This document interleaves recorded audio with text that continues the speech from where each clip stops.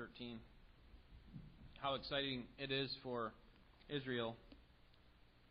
They are on the verge of entering the Promised Land. Sure, they have had some reservations and they've grumbled against God and their leaders, but here they have an opportunity to express their faith in God and to enter what was long awaited for them. A promise that they had received some 500 years earlier. These two chapters, Numbers 13 and 14, mark really the climax of the book of Numbers. We have seen that God has been with them, that He cares for them, that He desires to live among them so that He can bless them and fulfill His promises. And Israel now is standing on the precipice of receiving those promises. But there's one little pesky obstacle that is standing between them and seeing another expression of God's mercy and power. And that is their fearful unbelief. In chapter 13, they're going to send spies into the Promised Land to see the agriculture and the military.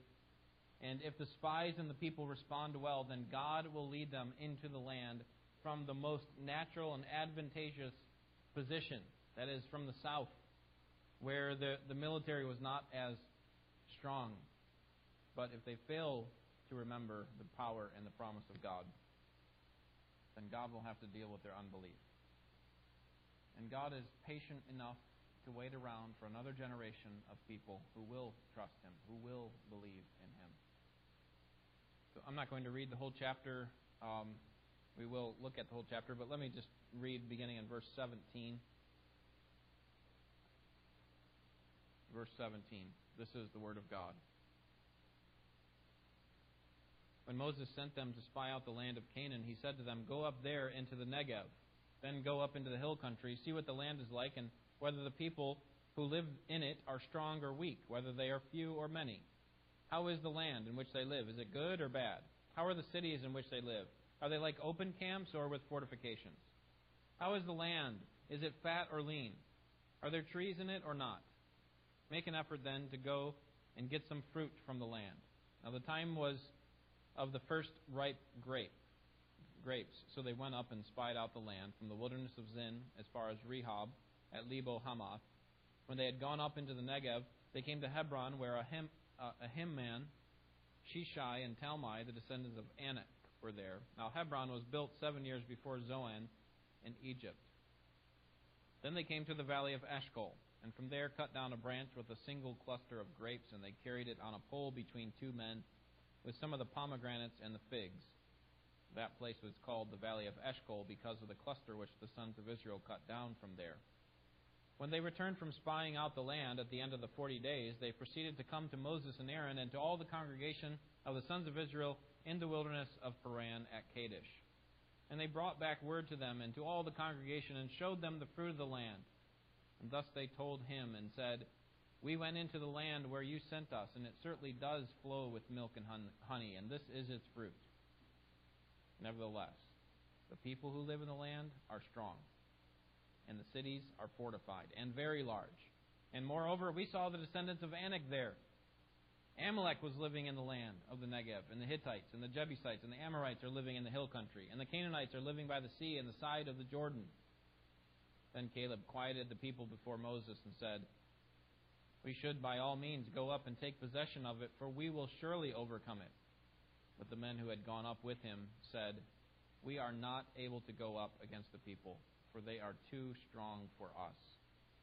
So they gave out to the sons of Israel a bad report of the land which they had spied out, saying, "The land through which we have gone in spying it out is a land that devours its inhabitants, and all the people whom we saw in it are men of great size. There also we saw the Nephilim, the sons of Anak are part of the Nephilim, and we became like grasshoppers in our own sight, and so we were in their sight." 10 of these spies come back with a bad report, 2 come back with a good report, and they're going to influence the faith or the faithlessness of the people. We'll see that in the next chapter when we get there. But the problem here that stands between them, the obstacle that stands between them and the promised land, is their unbelief. The fact is that they see God as small. We are not able to take this land. This land is too hard. The fortifications are too strong. The people are too big. We can't do it. The fact is that they saw God as small. And so that's what we're going to see here in the text.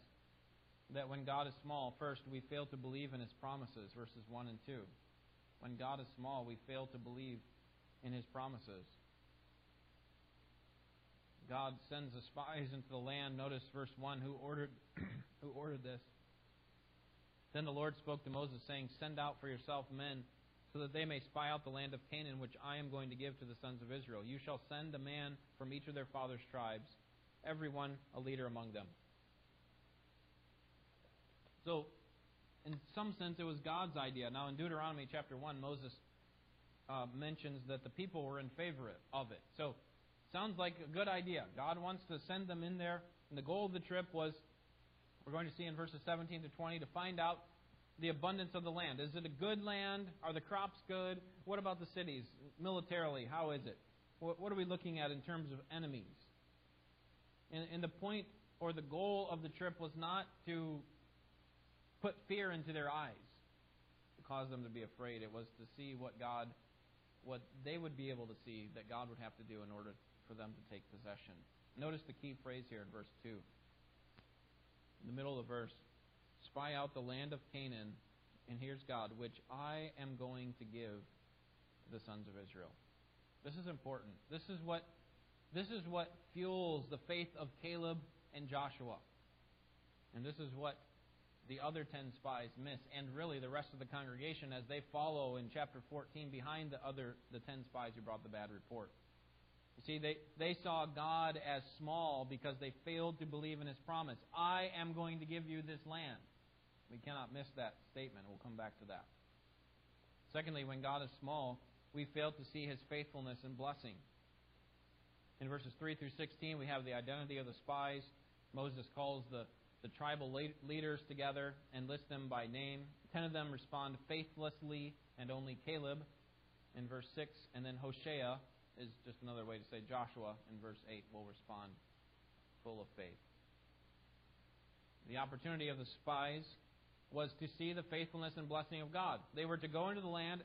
God had said, this land's going to be prosperous. Go in and check it out. See if I'm right about that. They were able to see God's blessing, but they were also able to see God's faithfulness. Look at verses 17 and 18 again. At the end of the verse it says, go up there into the Negev, just another name for the southern country there. Go up into the south, and then go up into the hill country and see what the land is like, and whether the people who live in it are strong or weak, whether they're few or many. So there's a couple things I need to look for. First, military. What was the military going to be like? Moses wants them to scope out the land so that if they trusted God, this would have been the best method to go, is through the south, unsuspecting. The Canaanites would not have known they were around. It's far weaker than coming in through Jericho, some of the hillier places. Come in through the south. Moses wants a report of the land. What's the land like? What's the strength of the military? Is it strong or weak? What's the size of the military? Is it few or many? What about the cities? Are they just a bunch of tents like we have when we stop at places, or is it fortified cities? Are there walls? And the point is not to scare the leaders, but to remind them that no matter how large or how strong the military is, how fortified the cities are, God is bigger. God can handle all of these things, can't He? It was also to see God's abundant provision in verses 19 and 20. That God had promised that the land would be fertile, that they called it the land that flows with milk and honey. And so Moses says, give us a report of the land's fertility. Tell us about the trees. And then bring back some fruit from the land. Look at the end of verse 20 there. Make an effort then to get some fruit of the land. And that's exactly what they did. They brought some grapes back. They brought some pomegranates. They brought some figs. Carried them on a pole back so that the people could see this place is prosperous. When God is small, we fail to see His faithfulness and His blessing. Thirdly, when God is small, our problems are big. Verses 21 through 33. When God is small, our problems are big. The spies, after getting their orders from God through Moses, they go from the southern border of Zin all the way up to the north, Rehob, and then they travel back down the coast of the Mediterranean and make their way back. So they get a really good picture of what the land is like, what the people are like, what the cities are like. And they even come to some key cities like Hebron, which is near Jerusalem, and there they saw the sons of Anak that were really tall. After they discovered what was in the land, they came back with an evaluation in verses 25 to 33. This was a 40-day trip. Look at verse 25. At the end of 40 days, this would have been about, based on the cities that they traveled to, it would have been 220 miles, 40 days, whirlwind trip through Canaan. Obviously, they wanted to go somewhat undiscovered. That's why they're called spies. Remember what Moses wanted from them in verses 17 through 20? What does the military look like and what does the land look like? Those are the two things, military and agriculture. And notice their response in verses 26 and 27, because initially it's a good response. And if they stopped here, this would have been great. Verse 27, they told him and said, "We went into the land where you sent us, and it certainly does flow with milk and honey, and this is its fruit." God is right. This is a prosperous land. We are going to enjoy the fruits of God's mercy. All the spies recognized this fact. God was faithful and that God was right about saying that the land was prosperous. But then comes this next word in verse 28. The first word of verse 28 is nevertheless, or if you have a New International Version, but. The ESV says however. So here's a big, huge contrast. Yes, there's lots of good agriculture. We're not going to lie about that. But there's a huge obstacle for us. And that is that these military men are strong. The cities are huge. And they are fortified. Look at verse 28. They're especially afraid of the Anakim, or the sons of Anak. Nevertheless, the people who live in the land are strong, and the cities are fortified and very large. And moreover, we saw the descendants of Anak. And then it tells the people groups that were there. And then verse 33, there also we saw the Nephilim. The sons of Anak are part of the Nephilim, and we became like grasshoppers in our sight. And so we were in theirs. Listen, we're nothing before them. They are way too big for us. That's because they saw their God as small. That's why their problems are really big. And Caleb tries to speak truth into the situation in verse 30. He says, "We will surely overcome it." Settle down, guys. That's not what I saw. I saw all the same things that you saw, but I don't evaluate it in that way, right? How could he know that? How could he know that things are going to turn out differently than the other 10 spies? Well, why was it that the majority were not right? How could it be that you have these majority leaders be wrong? I mean, is that possible in our days? In our day, even majority religious leaders? That's not the point. The point is, what did God say? Right? What did God say? Well, Caleb remembered God's promise from several centuries earlier that said, "I'm going to take you and your people, Abraham, and I'm going to bring you into a land that's going to be yours." Then he restated that promise to Isaac and to Jacob. Throughout the generations, they would remember this great promise that God was going to bring them into the land. He will dispossess their enemies, and they will take the land for themselves. See, Caleb remembered that. And he also remembered the promise that was very near to him, a reminder of that same promise in verse 2. Do you remember? "I'm going to go out and spy the land of Canaan, which I am going to give to the sons of Israel." Caleb's thinking, this is going to happen. This is going to be amazing. Yes, these cities are fortified. Yes, these people are huge. Yes, they are much stronger than us and probably have better military skills than us. But isn't that going to be amazing what God does? See, he saw his God as big. So he trusted. And so his problems were small. But the 10 spies in verses 31 through 33 would not be convinced. Notice their response to Caleb in verse 31. The middle of the verse says, "We are not able to go up against the people." But why? The end of the verse says, "For they are too strong for us." In verse 32, it says that the land devours its inhabitants. So it's basically like a garbage disposal, a large garbage. We walk into there, we're going to be destroyed. And they go on to explain how big these men really are that they're going to have to fight against. They call them the Nephilim. These are not the Nephilim. This is an exaggeration. The Nephilim are the giants from the time prior to the flood in Genesis chapter 6. And, of course, since the flood has come, all the Nephilim have died. But apparently they were larger men. They were tall men. And in order to embellish how tall they really were, the sons of Anak here in the land of Canaan, at this time, they say they're like the Nephilim. They're effectively descendants of the Nephilim. And look at what we look like in their eyes. Verse 33, the second part of the verse says, "And we became like grasshoppers in our own sight, and so we were in their sight." We felt like little tiny creatures in comparison to them. And that's how they saw us as well. But it doesn't really matter what Israel looked like in comparison to the sons of Anak. The real question is, what did Israel, with God on their side, look like in comparison to the sons of Anak? See, they didn't see it that way. You remember the story of Elisha, 2 Kings chapter 6? He had this opposition with the Syrian army. Elisha knew that the Lord had sent an army of angels to protect him, but his servant did not see it. And so Elisha prayed that the servant would see, and the Lord responds, and the servant sees that the mountain is full of horses and chariots of fire.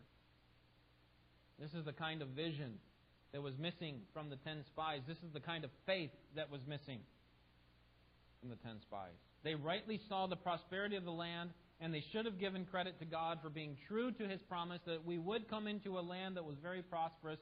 But instead, the nearness of their trial, their difficulty that was standing in front of them, scared them away from the power of God.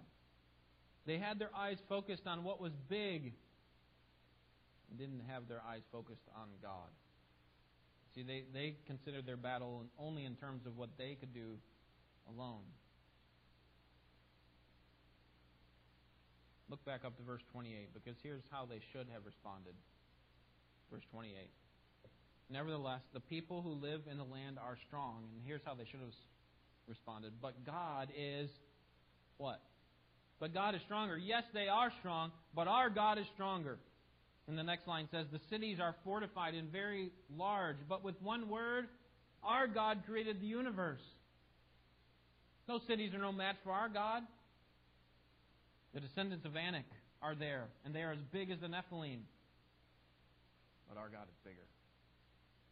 They are no match for our God. But these spies failed to see the power, the faithfulness, and the abundant provision of God. They had forgotten the works of the Lord in delivering them from Egypt. Not academically. If you gave them a quiz and asked them about all the details of the Exodus and what happened, it was only a year and a couple months earlier. They could have told you. They could have answered it 100% correctly. But when I say they've forgotten the works of the Lord in Egypt, they've forgotten it spiritually, haven't they? They could tell you the facts, but they can't tell you how that is significant for their nearer circumstances, their pending circumstances.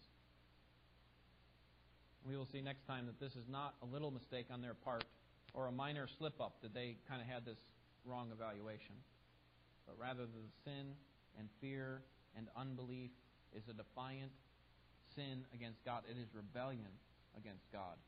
We're going to see that in chapter 14, verse 9. So what is this chapter all about? How can we summarize it? And I would summarize it this way. There is an inverse relationship between the size of our problem and the size of our God. There's an inverse relationship between the size of our problem and the size of our God. Let me explain what I mean by an inverse relationship with an illustration. Speed and distance have an inverse relationship. So think about the relationship between the average speed of a vehicle and the length of a trip or the distance that you're traveling. Our family is traveling to Iowa this week, and we know that the average speed of the vehicle is inversely related to the length of the trip. So that is that the faster a person goes, the faster a person gets there. The quicker the distance is covered, right? So that assuming no accidents, we'll have a shorter trip. But the slower we go, the longer the trip is, right? So there's an inverse relationship. Do you see what I mean? Between speed and distance, or speed and length. Or how about insulin and blood sugar? Right? As insulin levels go up, blood sugar levels do what? They go down. So we have an inverse relationship between insulin and blood sugar. And I think that's what's going on here in our text. That there's an inverse relationship between the size of our problem and the view we have of our God. The people are fearful of what the Canaanites can do to them, but they failed to remember that God was on their side. And so they take what is sure and true, God, His power, His promises, and they set that aside for fear and unbelief. They see their problem as too big. They forget the fact that God said, I am going to give this land to you, verse 2. Verse 9 of chapter 14. Joshua and Caleb are speaking here, and they say, only do not rebel against the Lord, and do not fear the people of the land, for they will be our prey. Their protection has been removed from them, and the Lord is with us. Do not fear them. So, do you see how big their God is to them? In their sight, we don't have to fear anything, because the Lord is with us. The Lord will give us the land. Chapter 14, verse 8. You see, if we see God for who He is, a big God who can accomplish anything and who will accomplish all that He has promised, if we see Him for who He is, if our eyes are full of faith, then our problems will be small. I think the opposite is true as well. That if we don't have much faith in God, if we minimize the greatness and the power of God, we put God into a box, so to speak, then our problems are going to be huge. When our problems are big, God is small in our eyes. When our problems are small, God is big in our eyes. Let's think about a couple examples of people who saw God as small. When I say small, I don't necessarily mean that they made an idol out of Him, or that they picture Him as a little tiny person put up on a mantle, but rather that they minimize the greatness of His works. They take the powerful acts of God that have been done in the past, and they, like these 10 spies in Israel will do later, they put those ideas into a box and they say, you know what, we'll just mark that as abnormal, or, kind of once in a lifetime. Yeah, the Exodus, the manna, that's kind of an anomaly. So we're just going to put that off to the side. That's not the way God normally acts, so we're not going to trust Him. And this big problem that's here in front of us. People who explain away His past acts of power, thinking that He'll never do them again because there's something missing in God. There's some inability in God. How about 98-year-old Sarah, who was promised by God that she would bear a son? What did she do? She laughed. God's response to her laughter in Genesis 18:14 is there anything too hard for the Lord? But no one's ever done this. God, you're saying this is going to happen at this time next year? I'm going to be pregnant? And God says, no, actually, you're going to have the son at this time next year. Is anything too hard for the Lord? What about the same kind of phrase that was stated by the angel to Mary when Mary was told that she would give birth to the Christ child, and her response is, how can this be, since I am a virgin? And the angel's response is, nothing is impossible with God. Again, is there anything too hard for the Lord? What about the disciples when Jesus sent the greedy young ruler away? He said to the disciples, it is impossible for a rich man to enter into the kingdom of God. And the disciples replied, wait a second, you're saying if a rich man can't enter the kingdom of God, what hope do we have?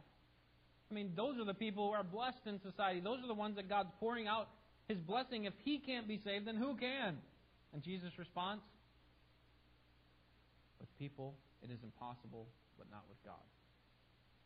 So the point is that salvation is impossible for us, but not with God, because all things are possible with God, Mark chapter 10.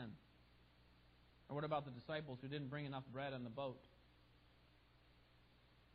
Jesus says, don't you remember the 12 baskets full when I fed the 5,000? Don't you remember the 7 baskets full when I fed the 4,000? Do you still not believe? See, their God was not as big as He ought to have been in their sight, and so their problems were bigger than their God. They saw God as small. But there are other examples in the Scripture of people who saw God as big. Other servants of God who took God at His word, saw Him as big, powerful, faithful, the one who desires to bless, like Job, who in the face of unimaginable loss believes that the Lord was good and faithful, and he says immediately, the Lord is good. The Lord gives and the Lord takes away. Blessed be the name of the Lord. Or like Abram, when he was called out of Ur of the Chaldeans to go to a place that he did not know. Or what about Joseph, when he trusted in God's goodness, even when he was betrayed by his brothers, left alone in Egypt, betrayed by Potiphar? He knew all along that God meant it for good. Jonathan, before killing the Philistines, said, the Lord is able to save by many or by few. 1 Samuel 14. What a huge task for him to climb up a steep cliff and take on 200 Philistines with just himself and his armor bearer. And he sees God as big and says, if God wants us to go up, we'll go up, because the Lord is powerful. How about David and Goliath? Remember David's question to the armies of Israel and then to Goliath himself. How can this uncircumcised Philistine continue to taunt the armies of the living God? This is a defiance against God Himself, and I will not stand for it. God will not stand for it. I'm going to go up against him. How about Joshua before Jericho? Listen to what God says to Joshua in Joshua 1:5. No man will be able to stand before you all the days of your life. What? How can you say that, God? Listen to the reason. Just as I have been with Moses, I will be with you. I will not fail you or forsake you. Joshua immediately prepared the men. He said, go and possess the land which the Lord your God is giving you to possess it. You see, Joshua understood that his God was big based on the fact of God's actions in the past, what God had done to Moses and to the other descendants of Moses. That affected how Joshua viewed his God. And I could give you 100 more examples, but the point is not about the size of our problem. It's not that our God is not big or that He's incapable. It's that our view of God is distorted. We see God as small and unable. But if we see God with eyes full of faith, then the size of the obstacle in front of us doesn't really matter. Because when our problems are big, our God is bigger. Do you believe that today? I'm not trying to minimize your cancer or your job loss or your health challenge or your marital conflict. I'm not trying to say that your financial crisis doesn't exist. I'm not calling for you to bury your head in the sand or to have some kind of Pollyanna kind of attitude that you know what, if I believe enough, then all these problems are going away. Because God never promised an easy life. God never promised a cancer-free life. God never promised a conflict-free marriage. So that's not what I'm asking for. We just need to believe more and we'll get rid of all of our problems. But I do think we need to make 2 applications here. First, where God is clear about our future, we can be sure that He will fulfill His promises. Where God is clear about our future, we can be sure that He will fulfill His promises. So every promise that you have from God about your future is going to come to pass. God will fulfill it. So Has God promised to finish the work that He started in you? Philippians chapter 1, verse 6. Has God promised to vindicate you in the end and destroy your enemies? Has God promised that living for Him with eyes of faith will be worth it? Has God promised to reward you for the troubles and the persecutions that you endure as a representative of Him? Has God promised that Jesus will return in great power and glory? Well, those promises are clear. So grab onto those promises. Hold on to them dearly. Expect them to come to pass, because they will. So when it comes to clear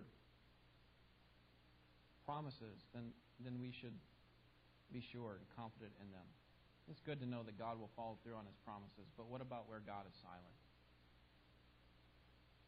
What about this cancer that wrecks our body? What about this elusive job or job promotion? What about the peace that I want in my home? What about the unrest in our nation? What about the safety of my children?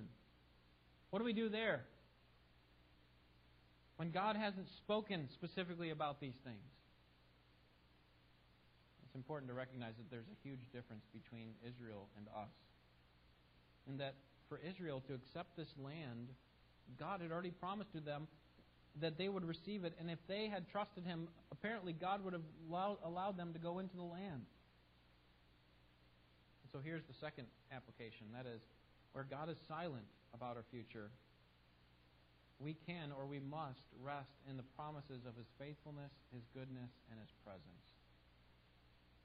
And this is where the principle of the inverse relationship between God's bigness and our problems size is still true. That is, that when we don't have a specific promise.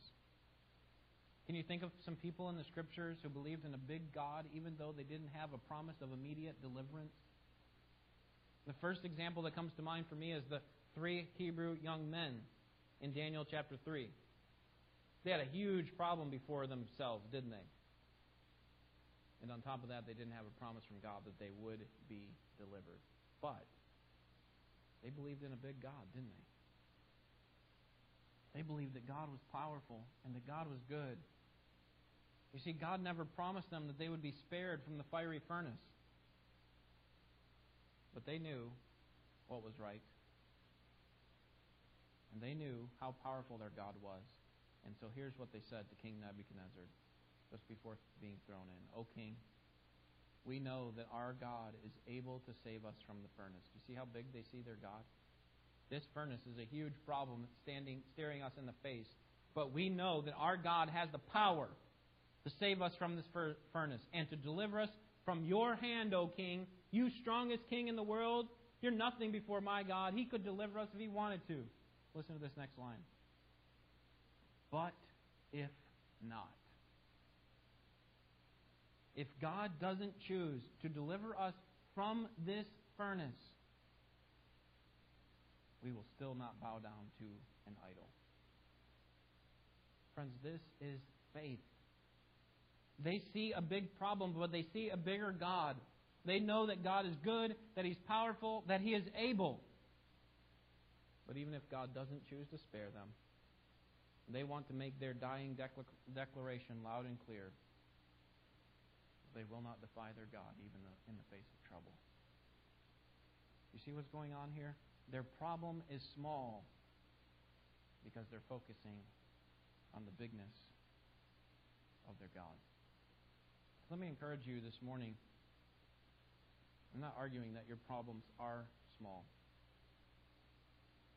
Your problems are real, and they are often big, beyond our ability to control. But you cannot be defeated when God is on your side. The worst that cancer can do to you, the worst that your enemies can do to you, is what? Take your body. But even in death, as a Christian, you have victory, don't you? If you are in Christ, you have victory. David wrote in his closing song in 2 Samuel 22, "In your strength, I can crush an army. With my God, I can scale a wall." Paul wrote in Romans chapter 8, "If God is for us, who can be against us? Can anyone or anything separate us from the love of God which is in Christ Jesus?" That's the bond that we need, that we long for, that we embrace. These problems that come, yes, they're real, yes, they're big, but they're not as big as our God. Let's pray.